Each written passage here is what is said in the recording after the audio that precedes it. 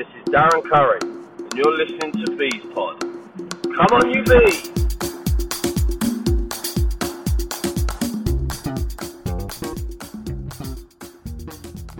And when Hendo left and obviously Paul come back in again, were you still involved then, or did you go? No, I think Paul was always in the background, not like John was with Tony Cottee, but Paul was in charge of making sure that the new facility got built. And probably Paul always wanted to be the manager again, probably. He probably wanted another go at it. Yeah. And there's nothing wrong with that. But he was probably always there saying to Tony, look, if it doesn't go right, I'm here. Yeah. So Ian probably had to contend with that. And it got to that stage where I think Paul just probably wanted myself and Ian out of the way to finish the season. And that's how it was done. We come back, and I think when Ian went, Ian phoned me that day and said, look, I'm gone. He said, but you've got to go with me. I went, yeah, no problem. We were done together. And as I said, I still think the main team would have been all right. I think injuries and the way the club is and trying to get people in and recruitment is an unbelievably tough job there, as many other managers have found afterwards. Yeah. And I think the key to Ian is, and I liken it to Gareth Ainsworth, if you like. Gareth had the first season when we was there, that he got out of it like Ian did, and the next season was tough with the turnover of players and things like that. But Gaz nearly got relegated on the last day of the season for Wycombe. And I think if Ian had had that chance and then got the season after it, they got to the playoffs after that, and they built as a football club. Yes, they have, yeah. So I hope Darren now gets that chance to grow a football club, that if he gets up out of this division, regardless of what happens after that, they stay with him and build a football club. It's the only way to do it. Unless you're going to throw fortunes at it, you have to build a football club. Indeed. And then from there, was that then a link up with John again at Dagenham? Yeah, I left there. Well, what was funny about that is I remember going to the playoff final for Hendo's first season to watch Shrewsbury Gillingham. And then we spoke about it, and I went, come on, we'll be here next year. We'll be at Wembley next year in the playoffs. Yeah. And lo and behold, I was in the playoffs at Wembley next year, but with Dagenham. As soon as I left there, John said, look, I want to bring you in here. I've got Tony Roberts, great keep experience. Yeah. But I need someone to come in and make sure he's right through it. You've had that experience now on the other side coaching. I think you'll be valuable to what I need to go through. And I went in there straight away for the playoffs. And first game we won 6-0 against Morecambe. We were more or less through to Wembley, and then we got to Wembley, and John had, and he'll always say this, he had kind of the same thing that he had at Barnet, but he had 6 or 7 match winners in that Dagenham team. Arbs was there then, but Danny Green, Paul Benson, Josh Scott. He fell on a team that could play the way John wanted to play, but 6 or 7 of them were match winners, and they did. They won games. They steamrolled Morecambe and done a number on Rotherham in the final. So no, it was a no-brainer going there and doing that side of it and getting a great experience as well. And is that where the relationship with Dwight Gale came from? That is, yeah. Dwight, John's incredible at spotting talent. I mean, we said earlier. Yeah, Dwight was playing at Stansted. He'd been released by someone playing at Stansted. Like I said, John has a network of people going around, and he's very cute about bringing them in. And he never minded a trialist. So the season after that, my job became taking the keepers. I went to play for Hayes and Yedding for a year. Only went in there twice a week. The rest of the week I spent at Dagenham, so I could tick over myself. Yep. Coached. But Monday was a down day for the players that had played. And I was in charge then, because I'm comfortable doing outfield stuff as well, of taking the bomb squad as it was, the ones who had been sub and the ones who weren't playing. Yeah. And I had Dwight then for probably the first 6 months while he was on loan at Bishop Stortford. Yeah. And this kid was rattling goals in for fun. He scored like 44 in 42 games for Bishop Stortford, and he was just a live wire, but a super, super lad. And I said to John, this lad's decent. And he went, yeah, I've made a mistake. And I'm thinking, what do you mean you've made a mistake? He went, I've made a mistake sending him out for a year's loan. I should have kept him here and he'd have been playing. And the season after, he got straight in the team. I think he lasted about 4 months. Sold to Peterborough, not long at Peterborough, sold to Palace. Yeah. And he's had a great career. So, yeah, the relationship with Dwight, and hence him retweeting you when you did the thing was... I was like, where's that come from? That's just like, that's really random. You know, yeah, as I said, he still message me and text me now. And I've actually got a keeper at Southend now who's Dwight's brother's brother. Or Dwight, it's really good. Like, he looks after him. So when this lad George Murray Jones came to me, it's Dwight's best mate's brother, if I get it right. So he's always asking how he gets on and stuff like that. So it's good. I still speak to him now, and he's still humble. It's not changed in the Premier League. Brilliant. Well, anytime he wants to do a video interview, you know where to send him anyway. Yeah, I'll try and get him on there. So Hayes in the Edding was obviously just to keep you in trim while you were there, just to while you were at Dagenham. I didn't envisage going and playing another year, but I got an offer there from Gary Haylock. They got into the conference and they'd held on there the first year, and he went, "We want to go on time for the first time in our history." He said, "But I need someone to go and play for a year with a group of 18, 19-year-olds and somehow keep us in it." Yeah. You know what? I thought, I'm a long time not playing, I'll go back and do it. And it probably also, it made my mind up at the end of that year that I was ready to retire. I was 38, 39 at the time. And it was great. It was one of my best achievements going there and finishing halfway up a league with a team that had no budget. Group of young lads, no supporters, selling their ground. Yeah. You know, we travelled to every away game on a minibus. We did a minibus to Barrow, and there was no luxury, but it was great. You know, to finish, obviously Barnet would have been great to finish there, but to have one more season, and I knew once that had happened, and I knew what was happening at the club, it was time to call it a day there. Yeah. And I was quite happy to finish there, and then obviously came a testimonial game, and that was me done. And then coaching on to Newport and Wickham, two good coaches there, Anthony Hudson and Gareth Ainsworth, both with good pedigrees. Yeah, Anthony was a good lad. I'd met him at Dagenham under John. John had him coming in as well. We'd gone there. It was a tough ask for Anthony as his first job. Another one that I think if they'd have left him there, listen, his pedigree afterwards, you'll see. Yeah. He's in national sides and people he knows. But he walked into one hell of a job at Newport with lots of trying to transition a club out of part-time to full-time with players that didn't want to go full-time. Yeah. And the club didn't really want to wait for him to see how results would pan out. We weren't in the bottom bit. We were probably just not where they thought, if we go full-time, we should be in the top 5. Yeah. And they weren't at the time. They were sort of halfway down, and the club just wanted to make a change. And I think giving him till September just was farcical. But once he left there, I wasn't going to hang around. You know, I'd gone there with him. And I did a caretaker manager's job there until such time as Justin came in, and then was quite happy to leave. So, it wasn't a long one, and I'm glad to see Anthony's gone on and really he's fulfilled pedigree. The national teams he's done a great job. Oh, yeah. And then obviously Gareth at Wickham has done absolutely tremendous there. But shows what happens on time as well. Yeah, Gareth was like, it was actually Gary Waddock first of all that took me into there. I had then half a season I went back into Dagenham and helped John. But during that time my boy was really ill. Probably a lot of Barnet fans will know the story anyway. I know, yeah. Spent the best part of a year in Great Ormond Street Hospital with him.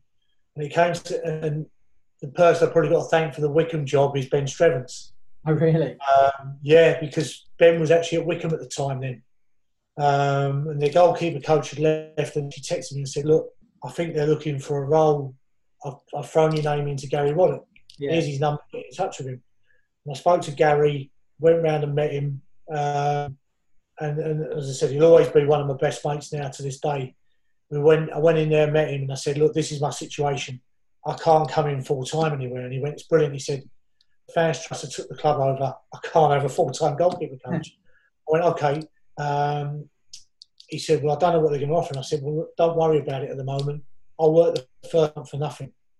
I said, because I don't know what I can give you at the moment. So let's me come in and do it. You see if you like me. Let's sit down in a month's time and then we'll discuss it. And it always says the day he decided to take me off that conversation. He said the fact that someone would willingly put their reputation on the line for not have a contract or not have money, he made his mind up and he said, I just waited for you to say, yeah, I want to do it.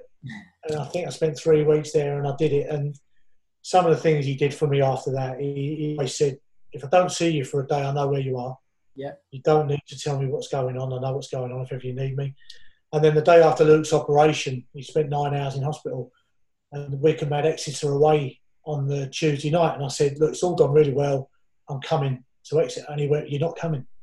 I said, no, I'm coming. He said, well, if you come, I'll resign. I went, oh, you can't do that to me. He said, no, honestly, if you turn up there, I'll resign. And I think he meant it.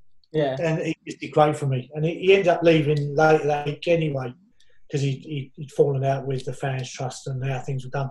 And Gareth Ainsworth took over. And brilliant. Just one of the best characters and managers that you could meet, alongside Richard Dobson, who's the brains, like Mr. Miyagi of the outfit. Yeah. Just comes up with sessions and the way people work and the two characters, you know, just I've got two best mates for life there. Just because of what I went through and what they do for me. Two characters that, you know, so the job Gaz has done on the budget they've got is phenomenal. But as I've said before, given time to do it even through the hard times. Yeah. Key to everything. And then on to West Ham. Was that down to Hendo?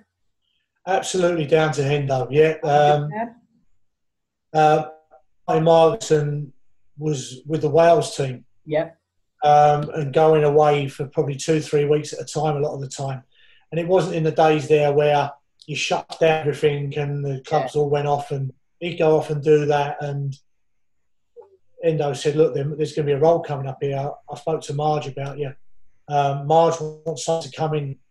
You're going to be the 23's goalkeeper coach, but every month you're going to be taking the first team, because Marge is going away and he wants someone who's had that experience being around first team players to come in and do that. So met with Marge and that's how it came about. And loved that. Honestly, it was great experience.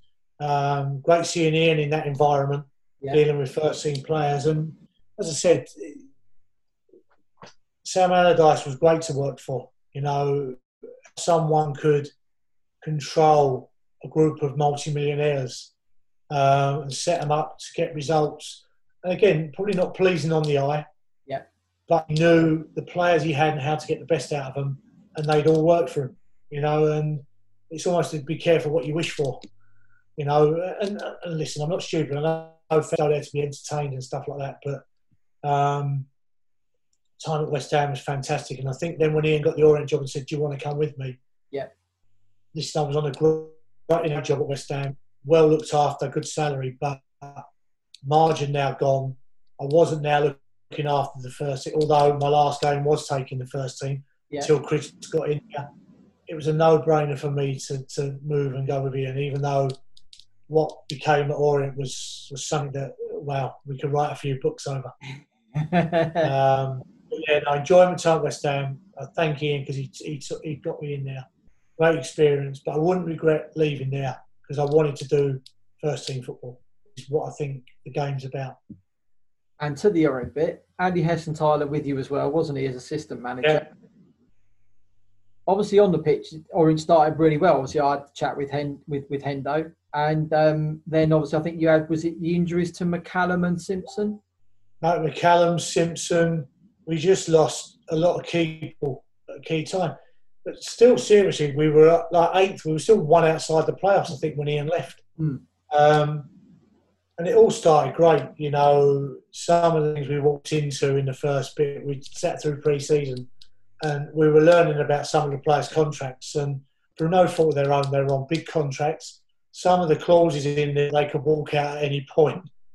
We didn't know about until one player actually came in there in pre-season and said, by the way, I'm leaving tomorrow. I went, what do you mean you're leaving tomorrow? I've got a clause that anyone up to then I can walk and leave another club. And we were going, well, who's done that? And they went, well, we've done it with the Italians. So it was like, wow, this is... But we got our side in there, and we had 2 strikers, McCallum and Simpson. Yeah. And we won the first 5 games. And I think we lost one after that at Exeter where it all went wrong. But we lost the keeper that day. Cesar had to go to Australia. Yeah. And it wasn't in a time we had international breaks. You lost what you lost. And we lost one. And on the strength of losing one game, all of a sudden the Italians got involved. And then you got a real look at what was going to happen and what was going to go on, where Friday became 15 or 20 of them would turn up in cars like the mafia, stood around the edge of the pitch. The chairman would walk in, look at the ball and go, he's not playing. He doesn't play. No, he play. And it was like, wow, this is interesting. We had Joby back enough, great talent, but they decided that he wasn't going to play. And we were good with Joby. Ian was brilliant with Joby McAnally. And Joby was good with Ian, but he was sent down the bottom to go train out the way.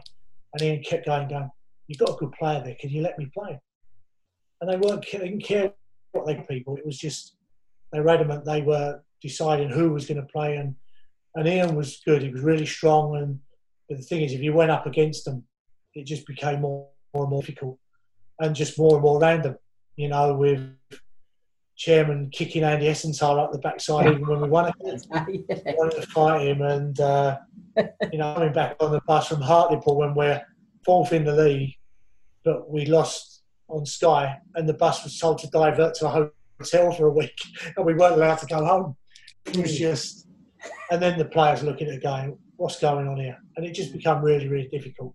It become it just become unmanageable. And Ian, as I said, Ian found it tough because people are asking him questions. Well, why is that happening? And you just can't say anything. Yeah.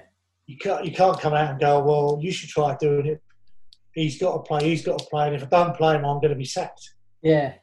It just became the unmanageable job. And I think for Ian's reputation after that, obviously you're looking at it and going, it's tough when you look like it, you've been sacked at the club. But when you watch what happened afterwards, with everyone else who got it afterwards, you start seeing what really happened was what was going on behind the scenes. And I think the supporters will understand that now. Yeah. And what happened for you in between the job you're obviously in now at Southend and then leaving Orient? Well, it was quite a quick turnaround. I mean, I stayed on a little bit longer. And the thing is, I thought, I kind of knew, and I used to go, I knew I was just waiting for the time when it was all going to go wrong and it was going to be my turn, and Hess was the same. And that culminated in a time where Kevin Olam was injured. Yeah. And they decided that they wanted one of their advisors to be the goalkeeper coach at the weekend. Oh. And the chairman to phone the subs through. He's watching the game from his flat in Mayfair. And I went, I'm not doing this. I said, if you're changing my role, then just sack me. Yeah. Just pay off my contract and sack me. I can't do that. Because I'd kind of found a way of doing it by, if you're changing my role, that's changing my contract. Yeah. So technically, you're firing me. And they kind of didn't know what to do with it. These advisors, chairman's obviously said, you've got to do this.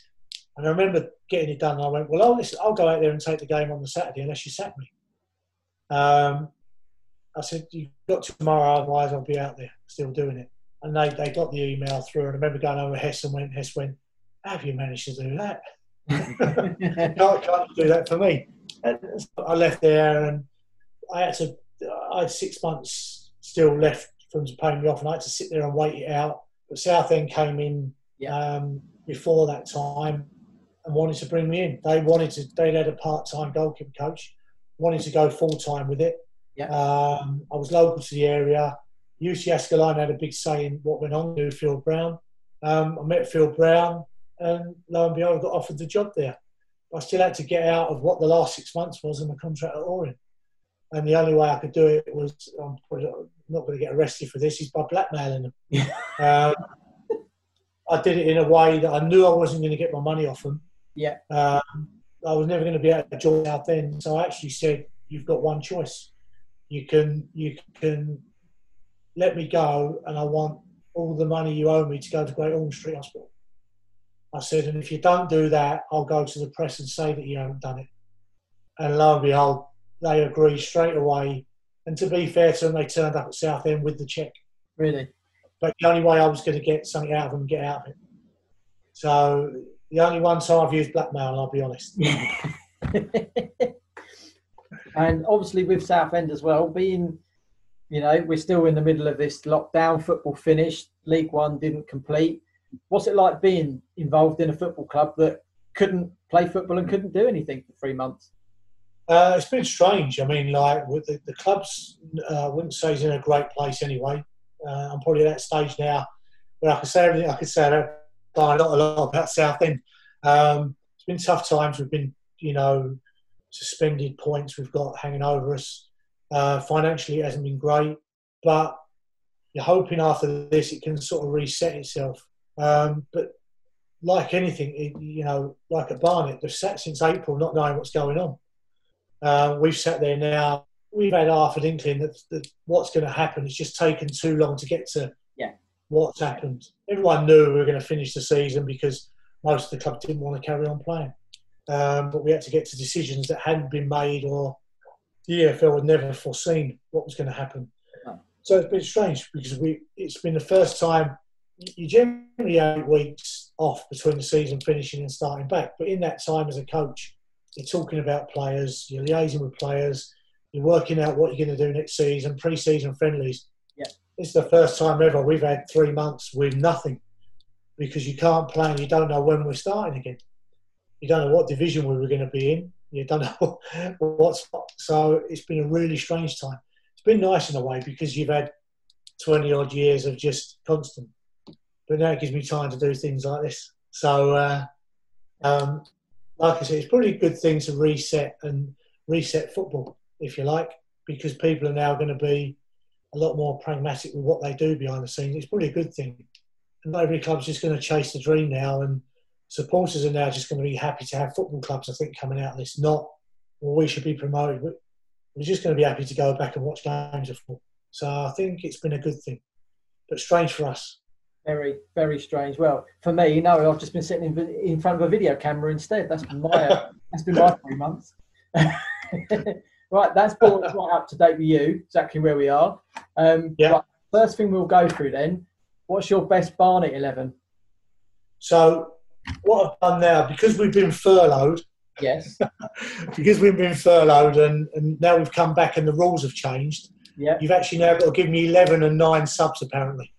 Yeah, something like that. I think I can't remember who I gave so many subs. I've got no idea what Darren's got left when he comes back.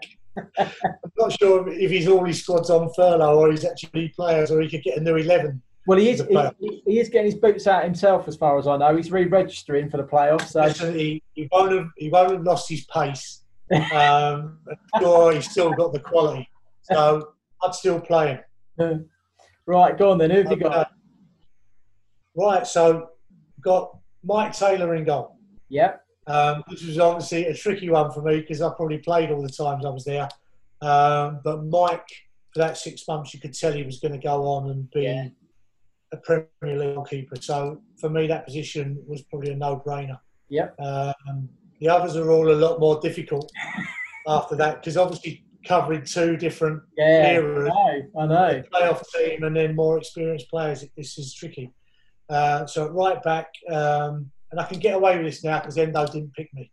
Yeah. So I can put Sam Stockton at right back. And nothing to do with Ian was a super captain, but probably led it all when I wasn't at the club. Yeah. He dragged that club through it to get them back in the league. And probably like myself going into my second spell, we weren't our best. We weren't the best versions of ourselves with different players then. And Sam was a young lad who came in from Southampton and started as a novice, but in the 2-3 seasons grew to be a man and could run and did probably become a crowd favourite. Well, not many people get. I think as Darren said, he did all of Darren's running for him for 2 years. He did all of Darren's running, so Darren could just stand up there.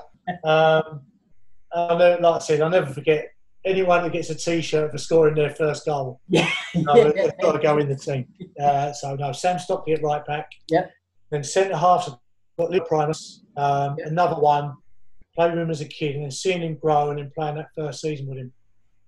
he was another one that was only going to go on and play at the highest level, and then to see him go Reading and then go on to win the FA Cup. Yeah. No, another one. You know, we had a lot of talented centre halves that I had to go through. You know, I've got Simon King then as the partnership. So I've got the strong physical one, but Kingy wasn't the biggest. But what Kingy was, he just could position himself all the time and just do the right things at the right time. And for an old timer, when you're playing with someone like that, it was great. He was just comfortable on the ball, never fussed by things. You always knew what you were going to get with Kingy. You know, you knew you were going to get that 7 out of 10 every week with him. Yeah. So he went in. So it was tough because I had like the Greg Hills, the Lee Howes, Passion. you know, Arbs. I had so many. The left back was the one because I've never felt we really, in my time there, the left back one was always one that no one ever really took up there. You know, Mickey Hull coming out a year and was okay. Rob Sawyer did okay. Yeah. I've put Kenny Gillet there. Kenny was probably the most talented. Had a great left foot on him, could run. Wasn't bad in the air himself. Typical French hothead sometimes. And you knew when he was having a hothead moment because he spoke in French. I've got great, you know, good athlete. Got on great with Kenny. Probably someone who had 2-3 years in there and should have gone on. Yeah. And gone on and played at a higher level. As I said, with no disrespect to the others that played there, we never really had someone who nailed the left back slot and made it better than grass. They all played kind of a season and never really, you know, that was just dependable but nothing special. But Kenny, that's Kenny, great athlete and everything like that. So he'd probably go in there for me. Yeah, good choice. So we're going to go 4 across the middle. Yep. And I've got to put him in there, and Darren Curry. I've got to put him in. And I'm even going to allow him to stand up on the right on his own. As I said, just one question. If you hadn't have picked Sam at right back, could you have picked Darren as your right midfielder? Yeah, this is the one. So now you're right. You'd have changed it round.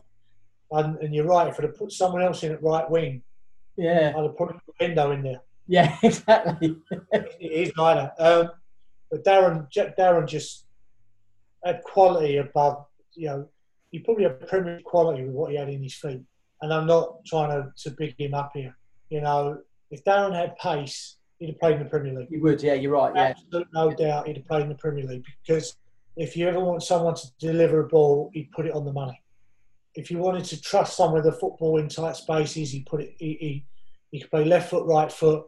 As I said, he was actually a good athlete, Darren. If you did the running, his stamina, he could run all day. He didn't have that yard of pace, but he didn't need it. No. Because he could chop and just his brain was probably 2 or 3 levels above most of our players and what they could do. And it was no surprise to see him go Wycombe, Ipswich. Right. You know, and someone, as I said, I always want someone to to do something that as a supporter, you go there to watch someone do something that you couldn't do yourself. And most people can run and do stuff like that. But Darren delivering crosses, you know, if he delivered one that was poor, you were shocked. So Darren went in there for me. Yep. Next one. So centre midfield. Yep. Now I'm going to put in, and this is some statement when I say this is probably the hardest player I've ever played with. John Doolan. Paul Wilson. Paul Wilson. Now, Paul Wilson was one of those, did all the ugly stuff and horrible stuff, but could actually pass and play. And why I say it's a tough one, because Endo was probably the next hardest person I probably played with. But Wilson was just this quiet, unassuming, but he had a reputation with the supporters. Yeah. He had a reputation with other teams as an enforcer. I mean, Gary Brabham was this like doorman I saw everyone else had fear of except Wills. Yeah. And Gary Brabham actually knew it. He respected him. But Wills was that, I said, you'd sit him in there and he did all the horrible, ugly stuff that you'd want a midfielder to do. And like I said, he was great for those first few years in there. He was the senior one that players looked up to say, that's how you become a Barnet player. That's what a Barnet player is. You know, no, we finish the game, we go down to the bar to see all the supporters. So he's the one that brought that from the conference days of winning it there into the group that I came into, that then carried on into the days when Hendo probably himself would still go and do it. Yeah. So Will Saldani, great lad, no nonsense, hard as you like, and an unbelievable penalty taker. Yeah, definitely. Unbelievable penalty. Yeah. And as I said, that's somehow with Hendo in the team, with Hendo now as well. Great. So alongside him, I've got Nicky Bailey. Yep. Nicky, another one, super talented. Would often try and do more than he needed to. Could, you want to get the ball off you at the back and then be up front getting the ball there, and playing him with Hess was a dream. Because Nicky had great energy, hot-headed, but could score goals, take people on. Just great. Got on with him, got on with him really, really well. It could be difficult to get on with because he had that hot-headed in, but just could do everything. Could tackle, pass, spray the ball, but could score as well, and could defend. By the way, he could. Yeah, he was the first player I sponsored. On it, I'd Kevin. I'd spoken to Kevin Mullen and said I'm interested in doing some sponsorship, and he said, I think Nicky was Paul's first signing as well, wasn't he? Yeah. Yeah. And he said we signed this young lad from Sutton. He said, I don't think he's going to get in a team to start with and that. He said, but do you fancy it? So yeah, all right. Then first few games, obviously he didn't really play very much, did he? And then he got in, cemented his place in there. And I sponsored him up until he went. Charlton he went first, or was it Southend? Yeah. Another one who then goes on and has a great, goes on and fulfills exactly what he should have. Yeah, definitely. And he's still turning out. Oh, I know. Yeah, still playing now. Yeah. That's good. And then I've got one more wing slot left, which doesn't help when you've got Adoma. Yeah. Balassi, and the one I'm putting in is Jason Puncheon. Yeah. Because, like I said, another one who fulfilled exactly what he should have done, gone on to play at the highest level. Yeah. And probably had a troublesome time in football at that time with off the field stuff coming in, but just was strong. Wasn't lightning quick, but if he faced you up on the edge of the area, you just thought they're in trouble here. Yeah. And that's great. The games. Punches free kick at home to Bradford, he's bent over. Hereford volley, Shrewsbury away a volley. The Hartlepool game where he's got the ump with Danny Wilson, wins the game when Hartlepool haven't been beaten for 23 games, takes his shirt off and throws it at him. And then for me, the Colchester one where he wins the FA Cup tie, where he's got him on the edge of the area. And I'm hoping someone's still got the goal somewhere. They'll find it, but I'll dig it out. Because Colchester was flying high at the time, but punch all day, and like I said, great talent, great talent, and it was good to see him go on and on again, because he had it the hard way. Punch, he got released at a few clubs, and he had to go do it the hard way. So no, I'm pleased for him. Mm-hmm. So now forwards, two centre forwards. So from a first spell, Sean Devine. Now, you wouldn't put Sean in your team if you wanted someone to be a team player. And if watching this, I hope he takes this the right way. But if you wanted someone to score your goals and just run past people and make something out of nothing, Sean could do it. Sean could be anonymous for 60 minutes, and then you could go away to Darton and be 2-1 down, and you'll go and get a hat-trick. Yeah. And Sean also look at you if you go 1-0 down and look at you and go, what are you lot doing? And you go, geez, you haven't moved all game. But no, like I said, the first 2 years I was there, Sean was phenomenal. Phenomenal as a striker, and he played, but because he did it over the 2 years I was there, and Gratz was probably a more natural finisher than Sean. But because I only had Gratz for that last year, Sean had to go in for me because he was just another one who went again because he was that natural goal scorer. Yeah. And just in Farnborough away when he scores 2 goals that just... cracking goals. He could do that, Sean. He could Norwich at home in the cup. He could run past people, strong, finish, like I said. So loved playing with him. And then alongside him, Scott McLeish. Yeah. Because Scotty was a bit of everything. An absolute live wire. And he put Scotty 80 years old and he'd probably be bouncing around the walls at home on an Xbox, because that was him. If there was someone who could be the first in the queue outside the Sony PlayStation store and still be at training and be the liveliest person, it would be Scotty. But what was great about him is he was an outlet. You could still hit him in the air and he'd win headers. Yeah. And people never really saw that from him until you played against him. But he'd run all day, he'd run the channels for you. He'd just be a pest. You'd hate playing against him, but you'd love it having him on your team. Yeah, definitely. But Scotty, and he could score a goal, header, stuff like that. And so Scotty went in me. As I said, he was in for 2 or 3 years, and he was a good signing for us when he came in. He was almost a missing piece coming in alongside, Beck and Sean, but Scotty just added another dimension to what we were. And his you play these two together. Yeah, so no, Scotty went in for me. He'd probably get in now. The only thing about Scotty was every time he played against us afterwards, he scored.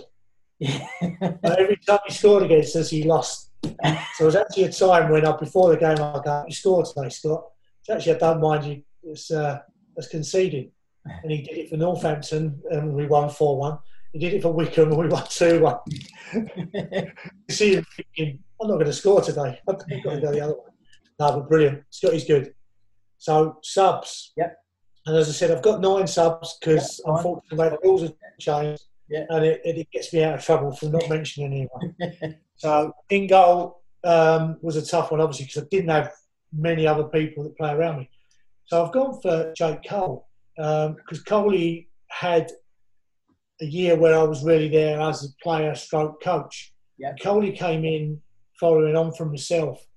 He finished the season really well and then went on to be player of the year after that. Yeah. And probably didn't go on and have the career he should have done after that. But for that year and a half, I think when we took him on loan, everyone went, "This is the one we need to go and get." And lo and behold, we did go and get him. And even in that year that Ian left, Coley was still different class, played every game. I mean, there's men that's played every game all the way through, and Coley did it. So Coley went on the bench. Hendo definitely on the bench for me. Yep. So now at least I can say I put him on the bench and he didn't put me near it. But to be fair, he was actually right because I came to Barnet at a time when I wasn't what he would consider the main man. So I get that. But Hendo, definitely, you'd have him in there as a leader all day long. And as I said, the only reason I've probably gone with Sam is because Sam had those 2-3 years that I played alongside him in playoff years. And Endo, like myself, Endo had come through and got the club through, and we were the players that were in there really just to help the team. We weren't at the top end of our career like Hess. And so, but Hendo all day, you'd have to have him in that changing room, because as a leader, he was different class. Gratz the same. I put Gratz in. Yep. My natural finisher I've seen, and sadly for me, I didn't get to spend longer with him because watching him through the conference years and I came to watch games was unbelievable. He had all the clever finishes, Gratz. Yeah. No pace like Darren, but he knew how to play on the shoulder and time his runs. Yeah. So Gratz, and he was my roommate as well, so I've got to put him in. He did mention that 2 weeks ago. Yeah, I said, we always used to say what goes on in room 72 stays there. So I'll be good to that day. Mark Harbour, centre half. Yeah. As I said, great talent, Harbs. He started of the more cultured centre half that we started getting in instead of the head it, kick it brigade. Ours had that culture to play, and was always going to leave the club because that's the type of player he was. It was a stepping stone for him, but good player. John Doolan, then I've got centre midfield. There's another one, probably in the Nicky Bailey mould where he'd get around the pitch and get on the ball. But I think Nicky probably could break right beyond. Was probably a better athlete than John. John had a range of passing, but he probably had the extras. But John was great for us again in that year. Coming in at the right time and could do the stuff. Then I've got Albert Adoma. Yep. Because anyone comes on the scene like he did from non-league, and he just took it by storm. Yeah. He could run, take people on. There was a fear in fullbacks' eyes when, and you're probably right. He was probably the best person for Albert to play in front front of. So Albert, then I've got Ken Charlery, great centre for us, could do all the hold-up play, link play, stuff like that, Ken. And the last two, John O'Flynn, the next most natural scorer that I've probably seen at a football club. What Hendo said, yeah. Natural, like brilliant. You know, Barry Files used to say to us that we actually think we got the best out of John those years. You've done great, because he had him at Peterborough and he never really happened for him. Yeah. But John was another one, probably like Gratz, you know, that clever centre forward that could nick a goal, the little flick-ons, the clever fishes. Great lad, good lad as well. And then my last one is probably one that you probably wouldn't want to put him on the pitch, right? But you'd have him in the changing room, Billy Manuel, because the best entertainment manager I've ever been with at a football club. I've heard that. Bill, you just put Bill in the changing room because he had a way of getting everyone involved. As I said, Lee Alf used to call him the entertainment manager because he had a way of taking the mickey out of himself, taking the mickey out of everyone in the change room. And Stevie Searle was one. He used to travel in with Stevie Searle, and Stevie Searle came in just a young boy, and probably 6 months in the car with Billy, he grew up very, very quickly. So all Bill there and Bill was clever about how he managed on still, because he'd come with Stilly and he knew just the right times to go see him and say, I think the lads need this. I wouldn't put him on the pitch.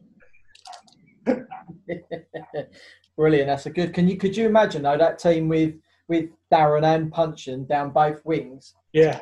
Those two strikers. You know, that would be. That was tough because I had the two spells.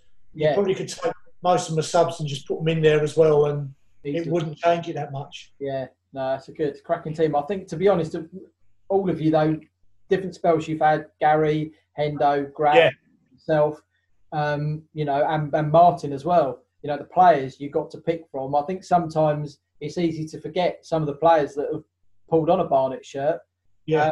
Because a new one comes along, he's quite good, and then you forget about, you know, someone from 2 years ago. It's so easy to do it, and I think selecting these 11s doesn't half trigger some memories. I think Barnet's been great because it's always been that place that has produced good play. I mean, I've seen the boy Taylor now at Barnet this year play, and then brilliant. Like I said, watched him and I thought, no, could go a long way.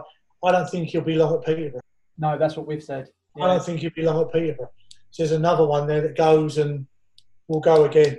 Yeah. They've probably got the right pathway. Peterborough's another one that Barnet move players on now, and Peterborough do the next moving on, and it works. But I've seen him up live, seen him over at Barnet. Brilliant. You know, another one that will go on again. Definitely. Right, question time. Ready? Yeah, go on. Right, first one from Sam BFC. After winning Player of the Year 3 years in a row, how close did you come to moving on to bigger things when your reputation was at its peak? Yeah, I think there's probably a couple of times. I know Ipswich was one. Yeah. Cardiff was one. And then Hess at Gillingham was definitely one. And I think I just got priced out of the market. I think Tony wanted too much from Gillingham at the time when they were in the Championship. Yeah. Probably I wasn't one of those to go knocking on people's doors and go, and Scotty McLeish won't forgive me for this, or Scotty was one of those, if someone was coming for him, he was down there on a Monday morning at 7 o'clock knocking on the chairman's door, I need to be going. Yeah. I wasn't one of those, and probably if I had been, probably would have forced to move somewhere.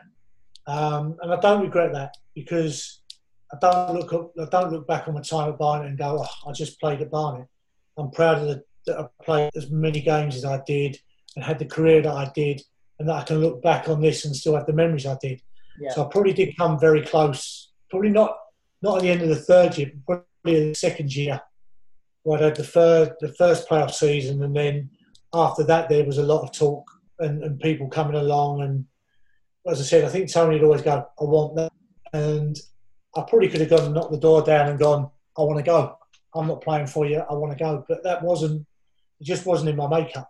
I wasn't that. I was always quite loyal, probably for my faults. But as I said, I wouldn't change it now. You know, obviously you want to go and play as high as you can. I wouldn't change it because I was sitting here now and then going through all these memories, and which is, I think, what the game's about. You know, you want to have those times where you sit down with all these teammates and go, do you remember the night there? And do you remember that? And with supporters. So I wouldn't change it. Okay. And right, one from Let's Be 95. I was looking for this one earlier, but I couldn't find it. What was your reactions and failings after we failed to get that penalty at Colchester when Dean Samuels was fouled in the box? Furious. Honestly, angry. Just couldn't believe it. Just trying to work out how he's come up with obstruction for someone being brought down in the box. You just felt cheated. Honestly, just felt cheated. I think the game went and they all ran on the pitch and I actually just stood in the goal. Yeah. Because they were all running past the net and I just stood there. I just couldn't believe that had happened. Because I honestly thought, like I said, you got Paul Wilson on the pitch and you just think, that's it, we're through. We're going to play it well. And I couldn't. Normally I can watch any game afterwards. I couldn't watch the playoff final. I went on holiday. I did not care who won that game. Not Colchester to lose. No, I didn't want to know. I wasn't interested. It was just, I was honestly furious because I just thought, and I'm not saying the referees cheats, but I just think he bottled the decision. Absolutely bottled the decision. It was one of his last games, I think, ref. I think it was even retiring after. Yeah. But it was just, I couldn't work out how to come up with that. It was almost like he'd made a decision up to appease us. So, no, furious. I was furious. Right, couple from Carla Devine. First one, best Barnet memory? Best Barnet memory. That's a good one. I think, do you know what? I think probably making my league debut. Yeah. Great. Because I think I'd waited that long for it. So I think my league debut might have been Swansea away, if I'm right. Okay. It was on a frozen pitch. Loved it. So that was one of my favourite memories. And then definitely, I think my testimonial game. Because you just wanted one more chance to come there and play there. Yeah. You know, I didn't care. It was only 15 minutes. I got to play there one more time. So the beginning and the end, because all the other games are great. You know, the bad, the good, and everything like that. They're all in the middle and they're great. But you always remember. And I have to say, probably one more I'll throw in there is actually the Barnet Wickham game, the last game at Underhill. Right. Although I was at Wickham at the time, it was just to have that chance to come back there and be part of it was enough for me. You know, we could have been anywhere in the country that day, but just to share that with everyone there, you know, I had a cuddle with Tony after the game, you know, because we were safe then. It wasn't a big game. Yeah. For us. So, yeah, definitely that one. Sorry, voice is gone. Right. What do you like most about playing for Barnet? Right, I'll be back, promise. So it's not 3 hours in, mate. I lost my voice. It's coming back. Say that again. What did you like most about playing for Barnet? Playing at Underhill. I love the fact that everyone else hated it. Yeah. And I loved it. I love the fact that other teams come there and they almost overthought that you had to go uphill, downhill, and that it was all about winning the toss because it didn't matter to us. No. It was actually not that bad playing up the hill. Yeah.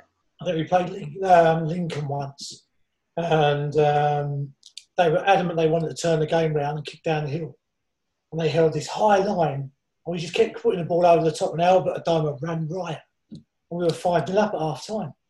So playing at Underhill was brilliant because everyone hated it and loved it. Okay. And how are you enjoying your role at Southend? Look, I love being involved in football, so that's good. It's been tough there the last year. It's a privilege to be involved in football for me. So anytime, look, you're a long time not doing it. Even when I finish this, I won't be doing it. So I think being involved in the game is you know, there's people that you know, would give up everything just to have the chance to done some of the things that I've done.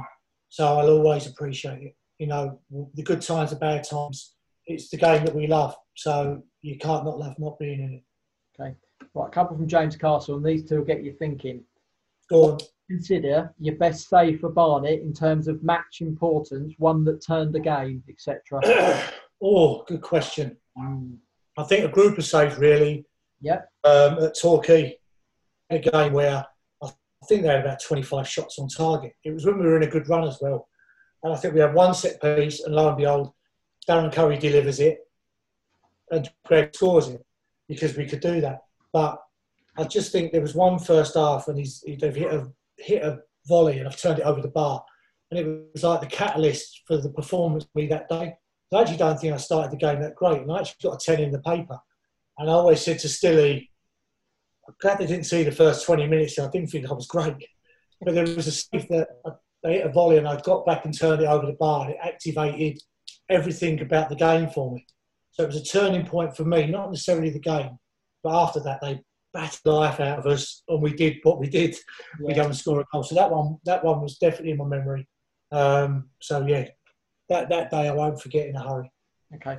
And I want to break from his questions to go to MTB's questions because it actually features that Torquay game, which says, you remember Match Magazine giving you a 10 out of 10 for away to Torquay in a 1-0 win where they battered us. What do you see as your best performance in a B shirt? Well, that was one of them. That was definitely up there with one of them. And I remember John Doolan coming back. And John was a big Liverpool fan. He went, a 10. He said, I thought only John Barnes got the 10. But yeah, 10. Actually, it's funny, like one of my better performances was actually Swansea away in the game that I think Darren took it all off of me, to be fair, for going and bending balls in the top corner, helping people. But that day, I thought I played well in the top of the table clash and going back to probably a save that turned the game, I saved the penalty from Steve Watkin. Yeah. Because Swansea were a decent side at the time. So I remember that being a good... I think that might have been not far off the Torquay game because I think I got a 10 and a 9 in consecutive weeks. But that one, I remember that being... But Darren killed me because Darren only went and chopped about 10 players in their team and scored a goal. And then Ken Chari headed one in the last minute. So all I got remembered for was letting one in from 20 yards. Nothing else got remembered. But yeah, so that was definitely one as well. Okay, right, back to James Castle's other one. Who was the best defender to play with? Reliability, predictability, and understanding the opposition. Best one to play with? Oh, what a good question. Do you know what? The most reliable one would be Greg Hield.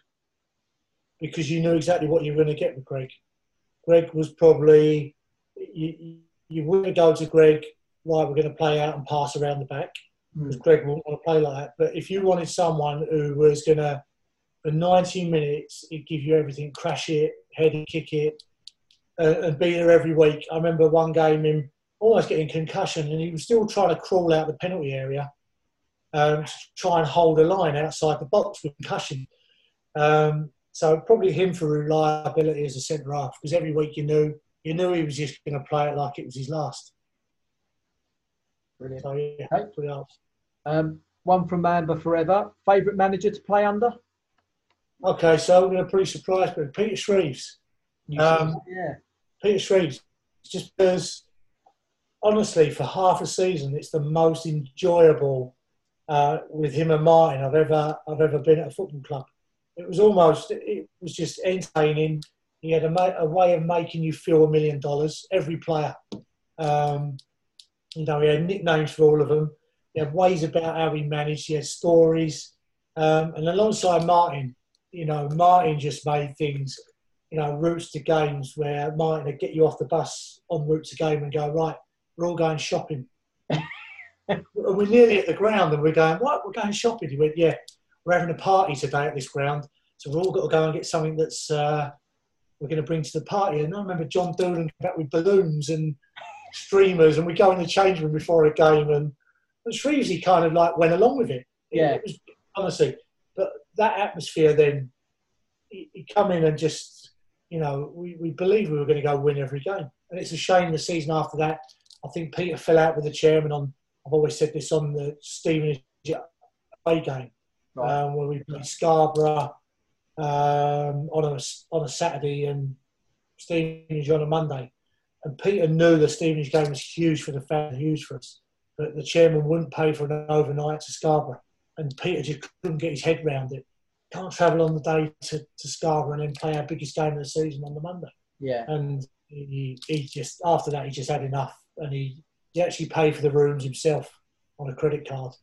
Done it himself. But I think he'd made his mind up then it was going to be too difficult to do the job and get what he wanted there, and he was done. But honestly, for someone to make you feel, I think Ian would probably say that as well, because Ian played under him at Sheffield. But and we played under some good managers that have won the conference. But for a manager to make you feel that you just enjoyed it, Peter. Okay.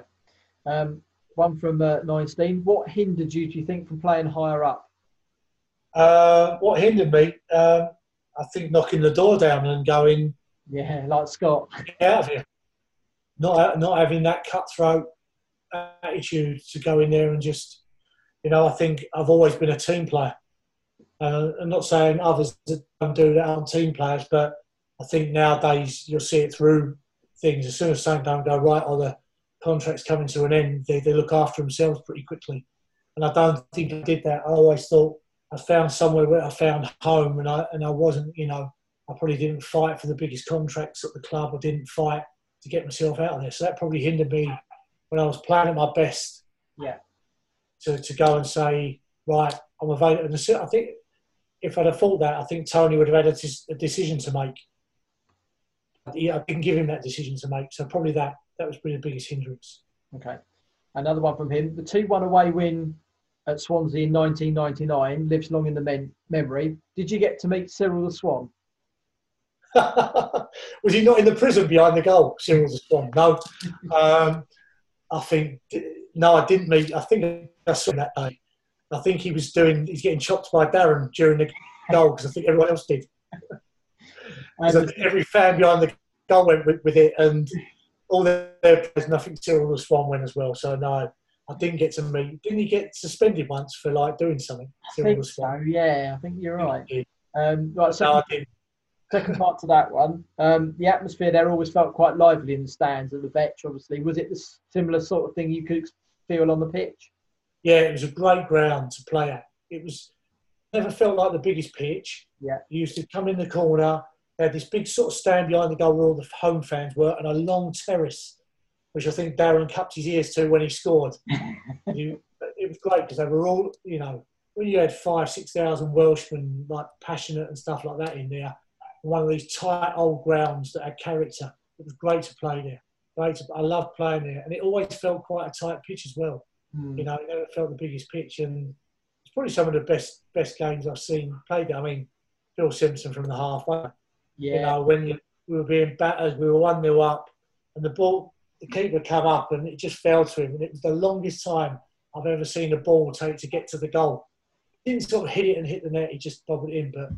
Yeah, no, right. I loved playing there. Southend was a place I loved playing as well, ironically. We always seem to get results there. Right, one from Lee Hyams. If an opportunity arose to come back to Barnet as goalkeeping coach under Darren, would you accept? And have you been close to return in the past? No, I haven't been close to returning because I've always been in other jobs. So that hasn't happened. Would I? Yeah, absolutely. Yeah, like I said, I think I came back there the time before after leaving Peterborough because, I started as a kid at Orient and I've been back there a couple of times. This is a place where I've had most of my memories. I know a lot of people still there. Don't get back there enough, but love to. So, yeah, it's always one of those places, I think, if he gets it right there, Darren, and gets time to do it, it could be such a good club. But there's lots of things that have got to happen to get supporters back on board, because I don't think it's been done quite right to smooth that transition away from Underhill, because it's such an iconic venue for the club. Okay. Well, next question from Ben Strevens. Why were you always so busy in a game?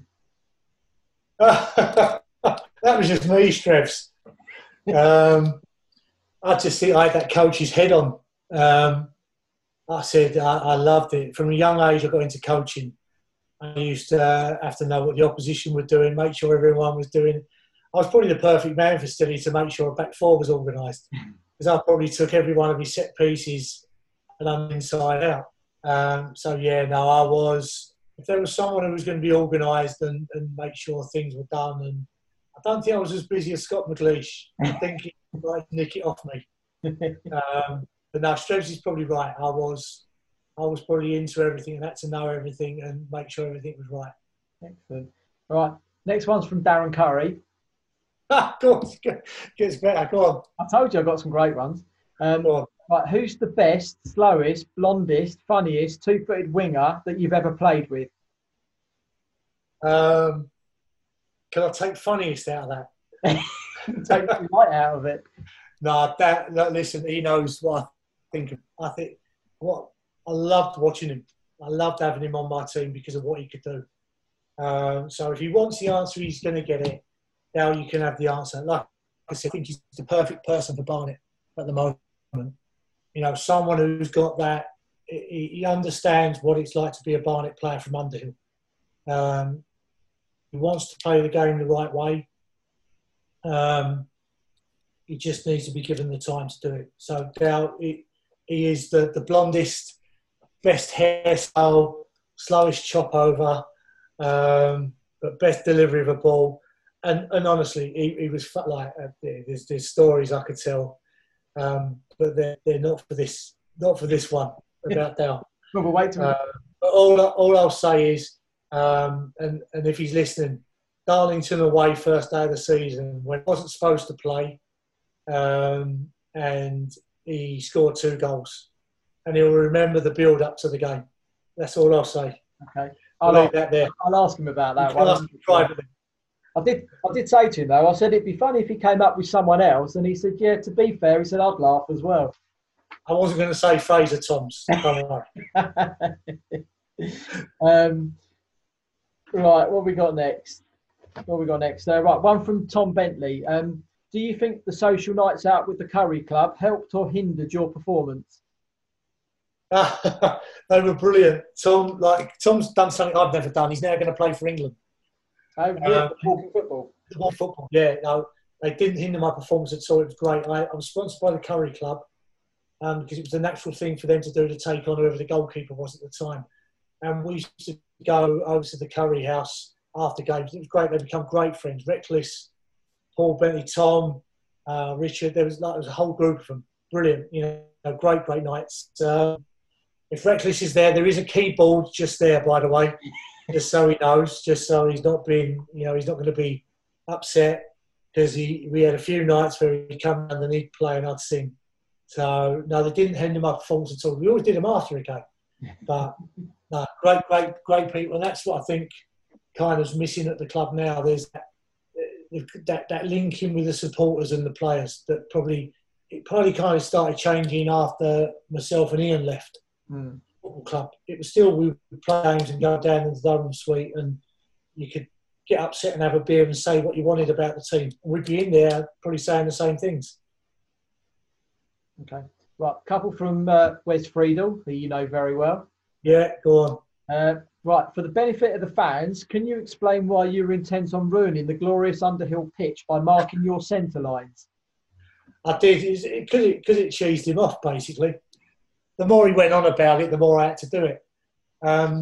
Beforehand, I'd mark it well out of the area, but because he was the pitch was fantastic.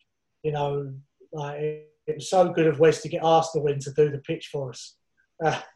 No, they were brilliant. Wes will know what I think of him, mate. I think I was pretty good. I only used to mark the centre one. I didn't used to do everything else or stamp on the penalty spot. But no, I think I was quite well behaved on the pitch, although he'll disagree with me.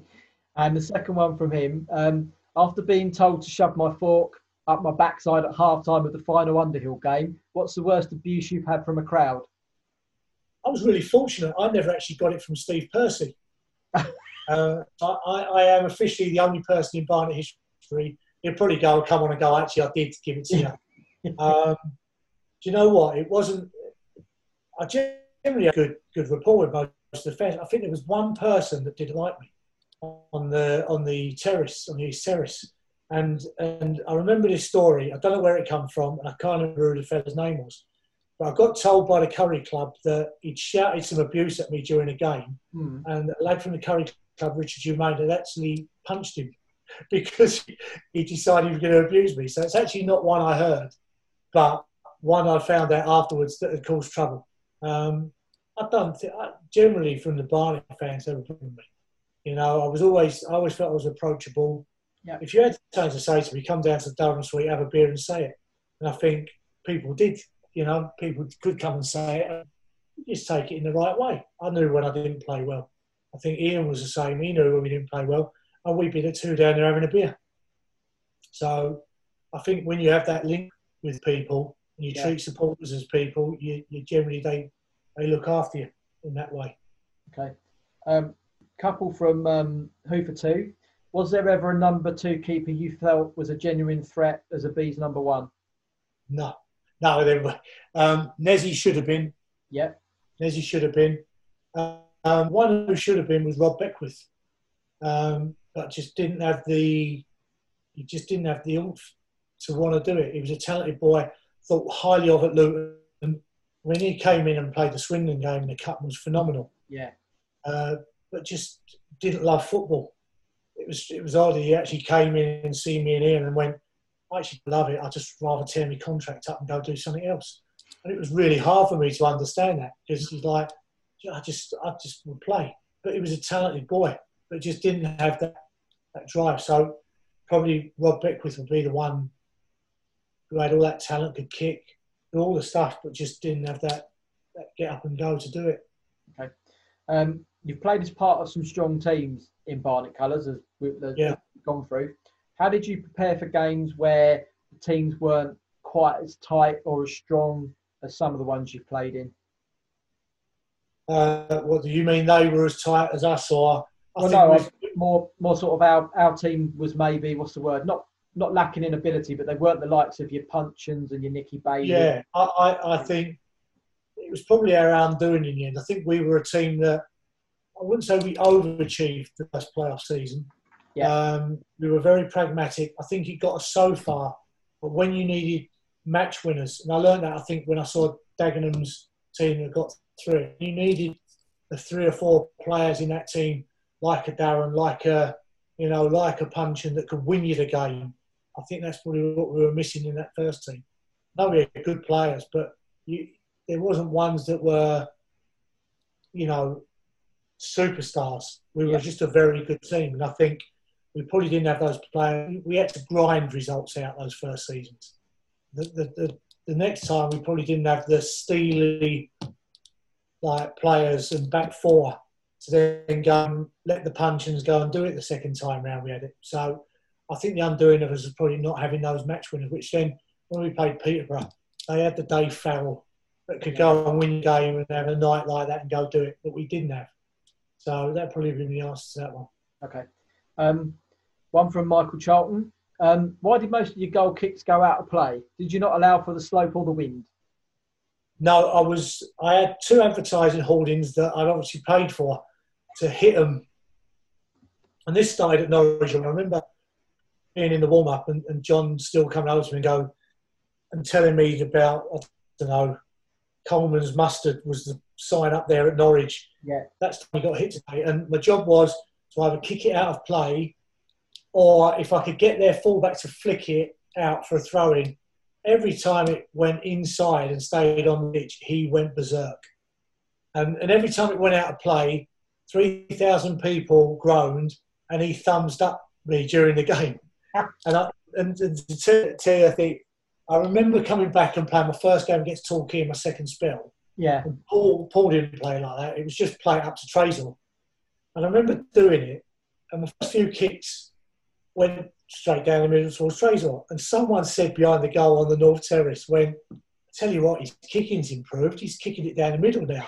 And they had no idea that part of it was, honestly, I had to hit it just, if it went out of play, it was success. It was, you had to have thick skin to do it.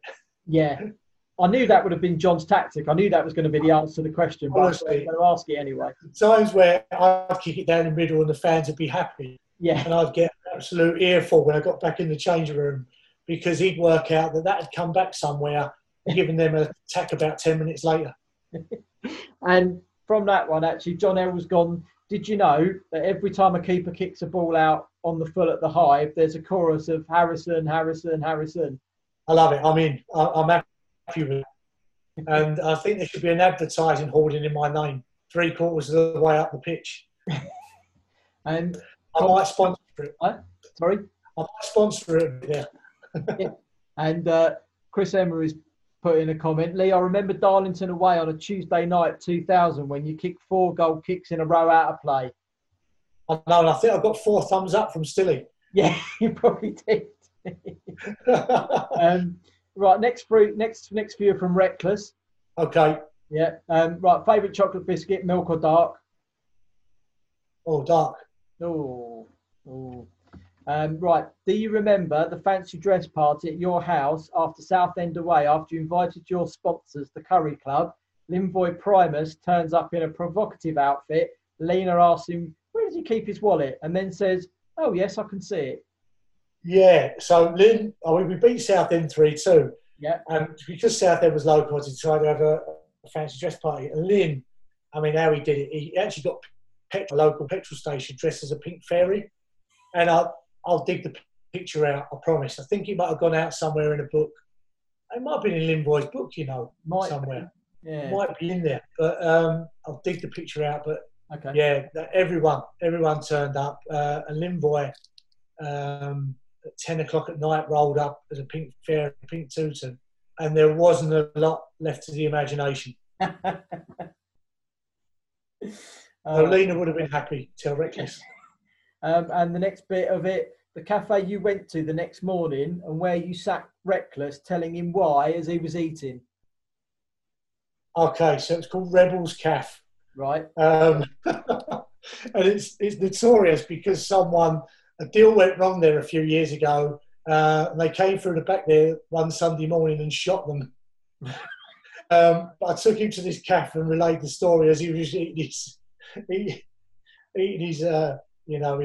full-on English. Yeah. And I've never seen anyone eat it so quick. I want to get out. Oh, fantastic. I've also got a little bit from him as well that says, it's sincerely a pleasure getting to know Lee, not only as an ambassador for everything he does and a wonderful servant to Barnet Football Club, but he's also not a bad bloke either. No, honestly, top man, and what he can do on the keyboard one night, I'm sure he'll be doing again.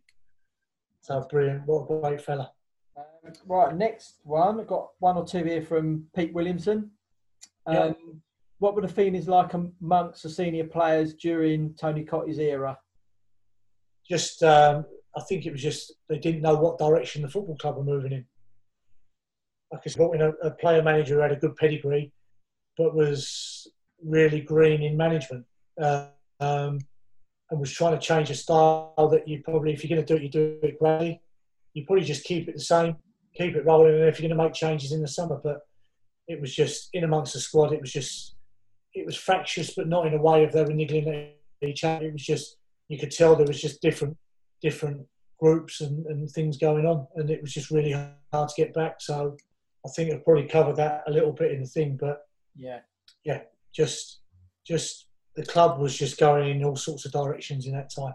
Okay. And how did you see the game as an experienced pro compared to that of a youngster, i.e. your attitude to training and respect towards managers? Yeah, I don't think my attitude changed. I think I'd always give everything. I was always a team player. I was always one, obviously, because I hit advertising holdings. I was always one that this is what the manager wants. Yeah. That's why we're doing it for the team, and I would do it. I didn't change from that. I think what I learned the second time round was to have a little bit more of a voice. And because I came back, I felt it was more my club. Yeah. And I don't mean that in a greedy way, and it's all about me. I felt a bit like Ian. You could finish games, and I felt I had the right to sort of say to players, this is, hold on a minute, you're not just here. You have responsibility to come into Barnet and being that player. Be it a Punch and a Doma, it wasn't just letting the young players come in and do what they want. There was an expectation coming in and being a Barnet player. So I think the second time round with Ian, Hess, I learned to have more of a voice then in the changing room and say, well, that's not right. That's not how we do things here. Bearing in mind, obviously, you've got quite a coaching background and credentials at the moment. How would you set a team up to play in the National League or League Two? Formation, type of play you want, style of football? I think you try and play now. I think even going down into the League Twos, it's very rare now that teams don't play. I think the rules of the game are dictated. It's a less physical game. Yeah. You play less with wingers. I'd probably play a 3-4-1-2. I'd want to be quite attacking. I think centre halves now have got to be good on the ball. I still think you need a mix up top. I think Barnet have kind of got it right with Paul McCallum. You know, we spoke earlier before we came on here. A great signing for Barnet to try and get out of this league. If you're going to sign one, and we signed him at Oriel, me and Ian, he's the perfect four, and I hope they get him back for the playoffs. So the first thing I do if I want to play Barnet, I'd sign Paul McCallum before they do. Nice answer. Right, what else? Another one from Who for Two. How difficult is it as a keeper if you've not gelled on a personal level with your defenders? No, I think it's difficult. I think you have to have that relationship with your back four. I think it takes time. I don't think you have to be best mates, but I think you have to have an understanding of what you are on the pitch, because the communication between them and the back four, they have to understand how your game, you have to understand how their game is. So it's crucial. But this is why I come back to it's really difficult to do that in 2 or 3 games. I think you have to kind of go with it and let that relationship develop. And you have to be quite brave with it. And I think, coming back to Darren's kind of got that again now with Scott Loach. I think is another great signing to get you out of this division. Not only get you out of this division, when you're in the next one, they can cope with that. Yeah. You don't just want to get out of this division. You don't want to go and you don't want to happen with the things that happened with Barnet before. You go up and you end up coming straight back down because you haven't got the players to deal with it. I think now McCallum, Loach, those players now can carry the club into that. So the relationship is key. And I know Scotty will have that, with the people he's got now, Okay. Well, a couple from MCB. What's your long-term aim in the game now you've hung your gloves up? And why do so few goalkeepers go on to become managers? Is it because they are genuinely mad as hatters? No, I think they used to be. I'm going to change that theory. I think now there's a few. I think the lad at the Wolves now was a goalkeeper. Wasn't Mourinho a goalkeeper? No. It wasn't that charity game. No, I think it's just probably not looked upon as something that goalkeepers do. And I think it's got even more specific now. I'm probably one of the only ones who went and did an Anfield licence before I went and did a goalkeeper specific. So I think it's difficult. I think the only ones that would go into it, I think people stay in the game longer. So you end up playing until, I finished at West Ham and UC was probably 38, 39. So they're not naturally then managers' jobs. I don't know what it is. I think the manager has to have a better understanding of all the positions. And I think probably lending to them, that's probably why the outfield ones do it. It's not something you couldn't do and I couldn't do, but I think there's just this thing around the game that you'd probably need. I'm not even sure they think centre forwards are the best managers. I think they probably look at a midfielder or a centre half as the ones that are going to do it. The ones that are probably the organisers or the captains in the team. I've got a definitive answer as to why. I just think it's the roles they take. They end up being player coach, a bit like I did at Barnet. It falls into that role. Okay. Who does Luke support? Luke's a Liverpool fan as well with me. Typical, I know. You're supposed to say Barnet. Yeah, he did when I was there, I think. But we've had a Fraser Tom story. You must have a Liam Hatch story. Oh, Liam Hatch story. Wow. Hatchie was brilliant. Hatchie, I think Hatchie, the only Hatchie story I could tell is he was terrorised by Andy Hessenthaler, who would chase him round and round the changing room and almost make him cry. Which, when you saw this 4'5" midfielder chasing a 6'5" centre forward around, which you just cry with laughter. But Hatchie was in fear of Hess, Really? of how he spoke to him and everything like that. It was great. Hatchie was brilliant. Hatchie was the only 6'5" centre forward who thought he was a midfield player and should be doing dragbacks on the halfway line. So, like I said, he was a gentle giant. He was a lover, not a fighter. Although he looked at him, and he was the best person to put on with 10 minutes to go. Because he'd run around like an absolute loon, and he'd head balls and head everything. I haven't got a definitive story about him apart from, I think me and Ian, I think Tony had enough of him. The chairman and said, look, you just got to get rid of him. And Ian done great. Ian just said to Hatchie, do yourself a favour, just hold the ball up, lay it wide, and stay in the middle. And he had a 6-month spell where it went fantastic for him. And they sold him. Yeah. Sold him to Peterborough. And it was like, where did that come from? He was a great lad, but where did that come from? And I think if Hatchie had done that, his career, he'd have probably made a hell of a career for himself. But, no, great lad. He headed Paul Benson. He couldn't mark Hatchie. He couldn't mark anyone at corners. He'd lose them. But if you put him on the middle of the 6-yard line, he'd head everything. And I remember he headed Paul Benson's head. And I just remember teeth flying everywhere. And I was like, wow, he was just dopey. He was dopey, but brilliant. Great lad. Great lad. Excellent. Right, one from Andy McTear. On the subject of John Still's instructions, can you explain the windmill? It was always like, let's get everything built up. And I remember it well because I was chuckling. It was almost like the further we got down the pitch and the quicker we had to do it. Yeah. It was like, just pick the ball up and throw it before they get set. So the windmill was almost like, just quicker. I mean, I couldn't kick the ball quick enough in the end. It almost in my hands, but I had to volley it down the pitch. And then they had to run after it quicker.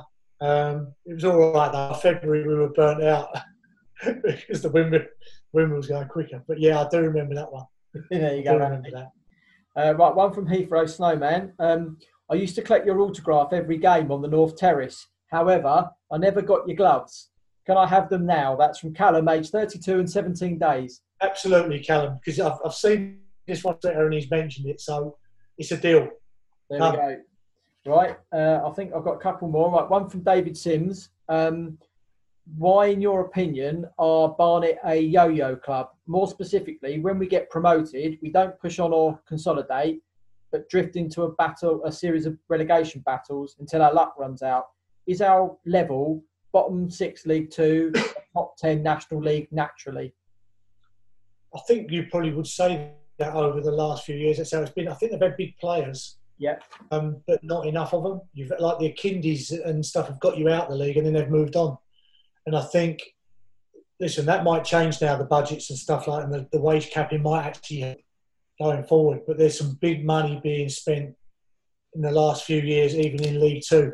And I can only speak from experience. It was always difficult to get players in there in League 2 because, we had ways of doing contracts that they were paid minimum wage. If they're on 2 years, they got minimum wage in their off-season. And you're trying to explain to players that this is what happens here. And they don't sign for you.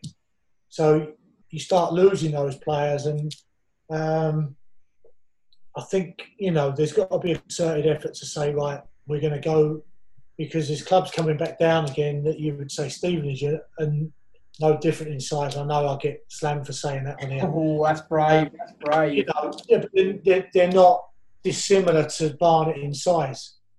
And they've just come back down again. So has the chairman learned now that when you go again, although you've got this fantastic facility, it's actually what you put on the pitch and the structure and the players that you put there and the management staff that you put there is going to be key to moving that club forward again. Because you can show the players a training ground, but if you're not going to get the best players in there, they've pushed the boat out to get Paul McCallum. They need to get him and keep him. They need to keep Scott Loach there for next year. They need to add 3 or 4 again then next year when they go so they become a mid-table side. And to be fair, we probably did it when Paul there and I came in. We became that mid-table side. How you go again and become the next one after that is difficult. It takes a little bit more funding. Now, it might be helpful because of the wage cap now.